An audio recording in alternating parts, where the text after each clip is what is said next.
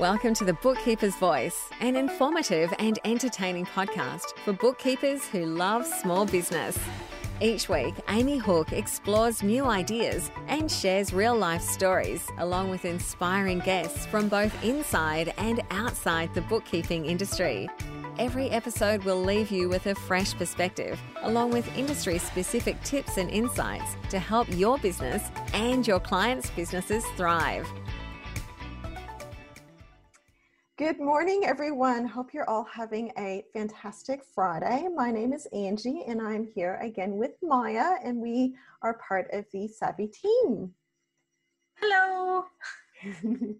Today, we are actually going to be talking about something that we know is a hot topic in the world of bookkeeping, and also kind of a buzzworthy word, but also something that I think hasn't always been done 100% the way it's supposed to be done. So we thought we'd do this podcast series to help you guys optimize it as much as possible, which is pretty exciting.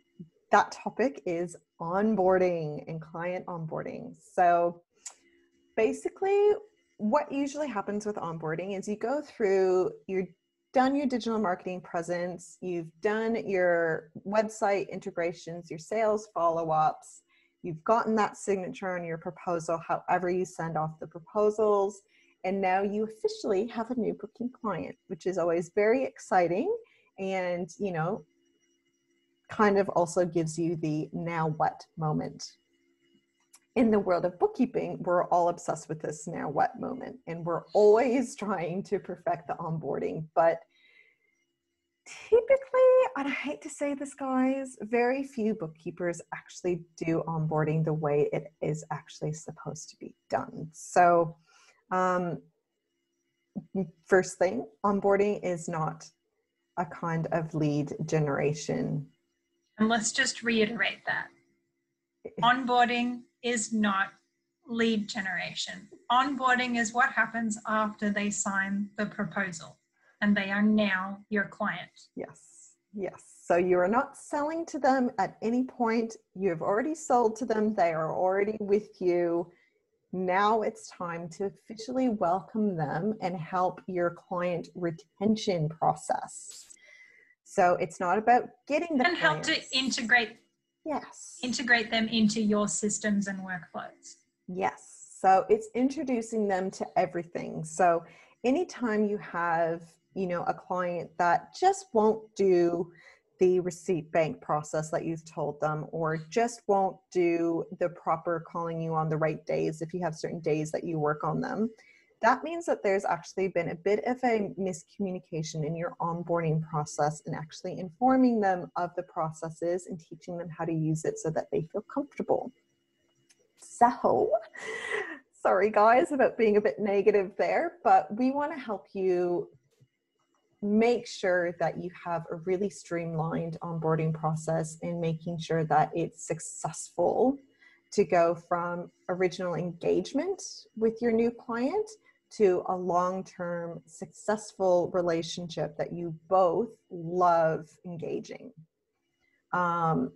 Basically, you want to make sure that the clients are in with you for a long haul. That's like the dream of most bookkeepers. You want them to be with you for years and years and years, and a successful onboarding will actually do that. So I have some stats for you because I love showing you stats. And it's more US version stats, but it's very relative to the stats here in Australia as well. So in the Harvard Business Review, it's been reported that if you can prevent 5% of your clients from leaving you, that will actually increase your bottom line profit by 25 to 95%. That is insane. I had to triple check those figures. So basically what that means, that if you can stop, let's say one client from leaving you, keep that one client retention rate up, that means that your end profits are going to increase from them continually repurchasing with you, continually doing those onboarding, and also typically, if you have a long-term bookkeeper, then the business will grow. And that means that they will need more bookkeeping, which will increase the profits. Yes. Yes, I had to look that up quite a bit because I was like, are those figures right? That's a big range as well. 25 to 95% is almost the full 100%. Yes, it's a massive range. And the reason why they've done it like that, because it wasn't a study that was done for product-based or service-based specifically. It was for... It's just general. Yes. So in regards to, let's make it really realistic to right now. So let's say when COVID hit, you had a really successful onboarding process before, and you had really loyal clients who were able to stay in business. A lot of people, although they were able to stay in business, they may have dropped the bookkeepers because they were worried they couldn't pay for them and it wasn't the top priority. If you have a successful onboarding process, that will make sure that you have that client retention and they wouldn't have dropped you. And ideally also the businesses would have been in a great shape anyways, and they wouldn't have to close. Yes. So since COVID, everyone has had to do job keepers, which is an added service that you've been able to do for each month since COVID has happened. By having your client retention rate solid, your profits per month would have gone up probably like let's say about 45 to 50%, just because you have kept that 5% of clients on board. That's how those figures kind of work. It makes, the 95% goes for people who sell products, because then they just keep buying, let's say a skincare range. The better retention they have, the more and more you just buy their skincare. So that's how it goes up to the 95%, which is not bookkeeping. But it's still an impressive figure to know. Yeah, definitely. Yes. The second stat I have is from the US News and World Report stats, which is also a really great stats just to learn business things. Says that 82% of clients leave one business and go to another because of client service issues. That's a huge percentage. That's a huge percentage. And it's also something that is 100% true in bookkeeping. How many clients? Yeah, you go. You say it. How many clients do you have that are coming to you from a previous bookkeeper? Because of bad service. Bad service or bad relationship. Yes, it is. I think, to be honest, it makes up over 50% of clientele for bookkeepers, to be honest.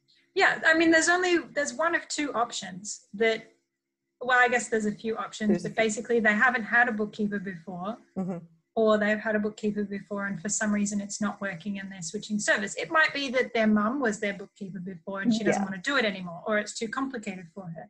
They're still coming to you from a previous provider of bookkeeping, even if that provider was their mum.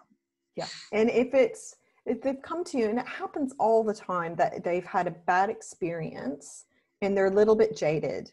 To fix that jaded experience, it's all in the onboarding, because that's as soon as you create that strong onboarding system, you set all the ground rules. So there's no surprise. In the lead gen as well. Yes. It's not just in the onboarding, but once they sign, you don't so during the lead generation process, you're giving them this added value and you're trying to create a relationship with them. Once they sign the proposal, that doesn't end.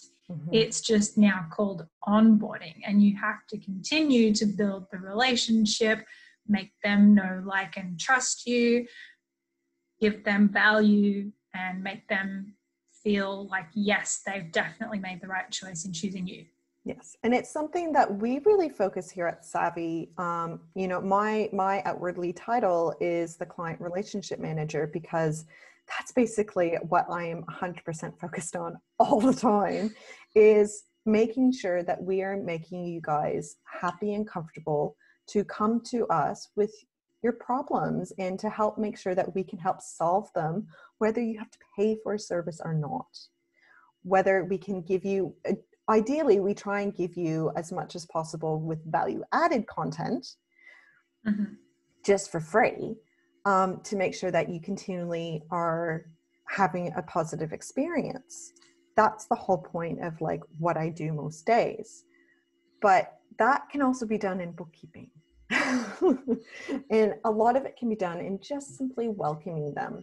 By having a really successful onboarding service, you can build the relationship, address any lingering concerns or questions they might have, and get them up to speed on how together you can work to have a really successful and efficient relationship that can be for the long term of their business.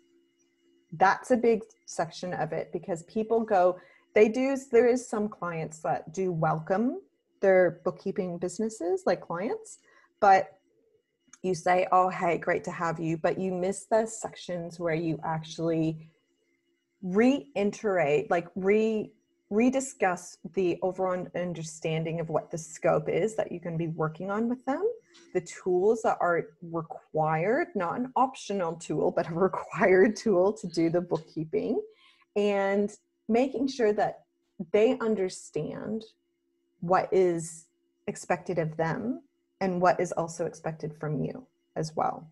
So it really creates that environment of really clear understanding, and also can provide them extra knowledge as well to understand what you're doing. Because the biggest thing is, we always say, your clients don't know what you're doing. They don't know what bookkeeping is. So they don't understand. They don't understand. But the onboarding I don't want to understand. Yes.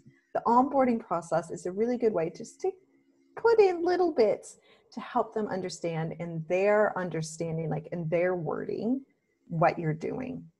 And to help them appreciate you.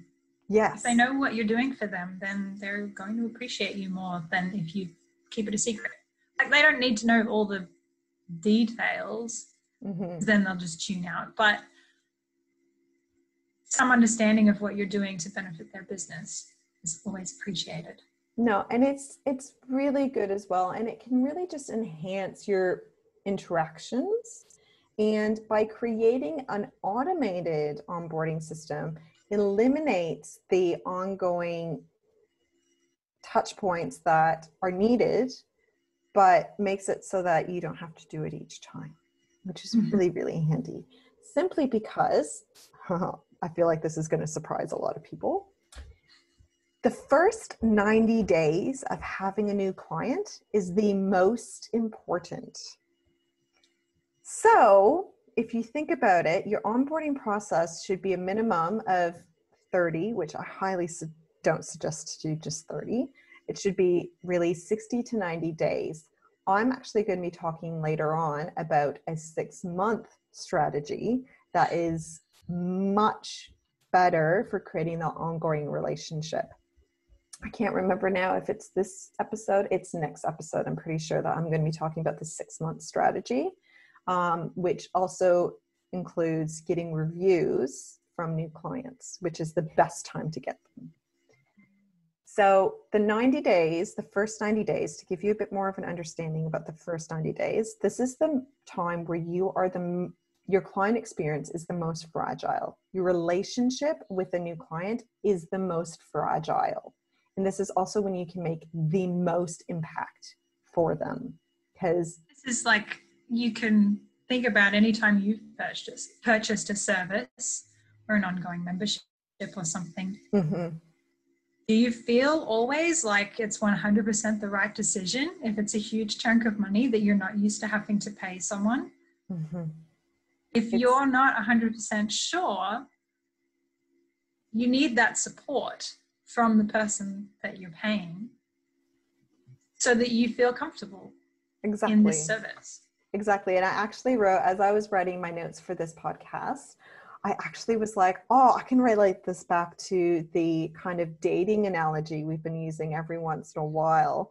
And it's, in your first 90 days of dating someone new, that is the most important time to get to know them. The same as your bookkeeping clients. Yeah, you're building a relationship. The relationship is new. You need to nurture it. Exactly. And you want it for the long term. Again, dating. I just thought that could be a fun little bit to put in. But you want to make sure that they're really understanding the journey of working with you. And it also, a really effective onboarding process helps ensure the success and client satisfaction. So that makes sure that you can maintain and execute a good relationship with the client while also inspiring loyalty and advocacy for you. The best kind of onboarding processes creates clients that are loyal to you and that will suggest you to anyone and everyone they know.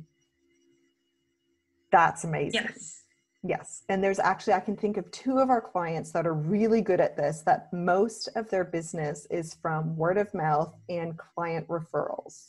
There's one specifically that does a really good job. They actually, on the phone while talking to their clients, they're like, hey, if you know anyone, don't hesitate to send our contact through. We're always keen to help and support people. And it works.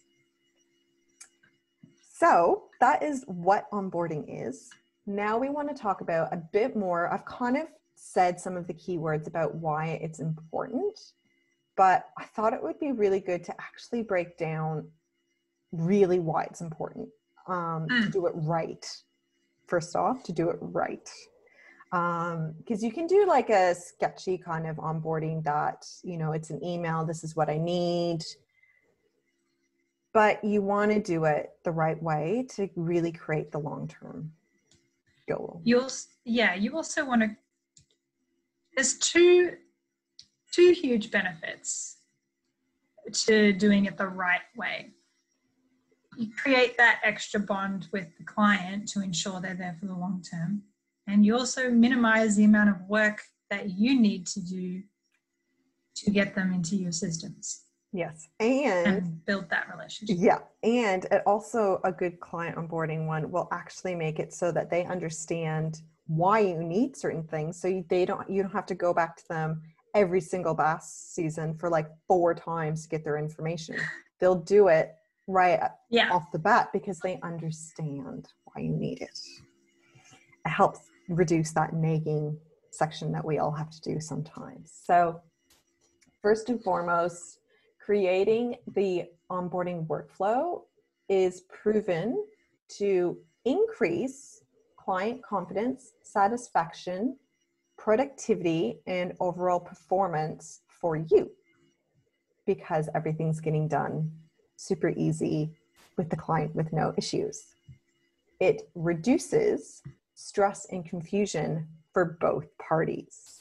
So it reduces the stress. Like all business owners have their own things that they're worrying about, right? Just like we do. But when it comes to time, typically for like GST, BAS, end of financial year, these are just high stress moments for business owners because, again, they don't really understand the process. Yeah, that's why they hire you. Yes, and then that stresses you out because you've got so many clients that you need to do BAS. It happens 4 times a year. Every single time we all get stressed out. Well, that's not true. A lot of us get stressed out. There is a couple that I know I talk to that you're like, oh, it's all done. It's all sorted. But it helps just break down that stress and confusion ongoing for you guys. So each time you need something, it's not oh gosh, I have to email this person again to get it, which is great. Again, it sets the tone for the long-term relationship. So if things aren't being done smoothly right off the bat with onboarding them, it's going to create an uneasy and negative feeling towards working with you. And if that happens within those first 90 days, it is nearly impossible to get that feeling, to fix that feeling with that client. Mm-hmm. It's the same as dating. Again, if you get a bad feeling in the first 90 days, you just stop dating them. So it's really important to make sure that they feel good about choosing working with you and believe that they have done the right thing with investing in working with you. Mm-hmm. It's also really good, as I said, to create a clear process and detailed communication platform. With a successful onboarding platform, you can solidify their confidence in you, reaffirm that they made the right decision again, and eliminate the confusion over scope of work, terms, availability, and what happens next. Those are like the biggest things that people always wonder after they push go with the bookkeeping. Most thing is, what happens next? What's the actual thing you're doing? Because typically what happens, I know a lot, is that they sign the document and like then my books. Yes. Sign the document and then, oh, can you do this and this and this and this? And the scope just creeps, which is an issue. Yeah. Yes. So. Oh, and I've got this other thing that I didn't mention. And I've got this other thing that I didn't mention. And maybe you can do everything. Yeah. Yes. So it really creates that understanding that this is what they've hired you for. And I really like right off the bat explaining your availability in the onboarding system. That way you don't get that really high demanding client who calls you every day, because that's not okay. And if they do call you every day, you can refer them back to the onboarding process and remind them that you do not take those calls on every day. You only take those calls on the days when you said you would take those calls. Exactly. It's the best way of reminding. Or if they're saying that they need to be doing this all the time, like this needs to be done urgently, you go, well, actually, no, it doesn't need to be done urgently. As we've said in the past, these are the days that we do this. It can wait till here. Yeah. And setting expectations for them for when they need to have their receipts in and when they have to have certain information to you by, all that stuff. It's amazing. And when it's done properly, it can just save a lot of headaches for you in the long run. So really, a successful onboarding process is worried about connecting with the clients, but actually in the long term, it's making your life easier. So the short term, it's to connect with your clients. Long term, it's to help you do your job. And retain clients. Yes. So I kind of created a bit of a breakdown in the top things that an onboarding process should include for you, just to start off this new series. In it, you want to welcome clients to set the tone for a successful project. You want to educate them to help them feel comfortable in answering your questions and that they've made the right decision. You want to equip them to feel empowered in their communication and also asking for help when they need it if they don't understand a process that they have to do. I think a lot of people don't use Receipt Bank because they actually don't take the time to learn how to do it. And then they're afraid to go back after the 3 months of working with a bookkeeper to be like, I'd use it, but I don't know how, kind of thing. It makes it awkward at that point. And it's not that difficult. If you just give them the right steps up front about how to do it, then it's perfect. Yeah, exactly. Then another thing that's really important is that you provide your clients with extra value. Now, for me, I'm a massive value added person. So this is one of my favorite things. This is where you can send them extra resources that are designed to help them to be a better client and make most of the time, their time with you. So this could be signing them up to your RSS feed in your newsletter so that whatever blogs that you are publishing, they get, because the blogs that you're publishing are direct value added to educate people on bookkeeping. Or you might create your own email strategy that's just for your clients to create that value added information as well. Helps them things understand. Things that you could include in that, for example, are updates with JobKeeper. When you're getting the same question from everybody, instead of answering them all individually, send them an email newsletter. Yeah. So it helps create that value added information. And again, don't think of it just as giving them information, but it's helping them to be better clients for you. That's the main thing about educating. That's why I love doing value added resources for the bookkeeping industry, is that when you give them value added information, they become ideal clients for you. Which is really important, because then it reduces the amount of time you have to spend answering questions. Exactly. Another thing that is a must when doing onboarding processes is reminding clients of expectations and boundaries. This is the time to be doing it. If you wait past the 90 days, you're too late, and bad habits have already been created. Yeah.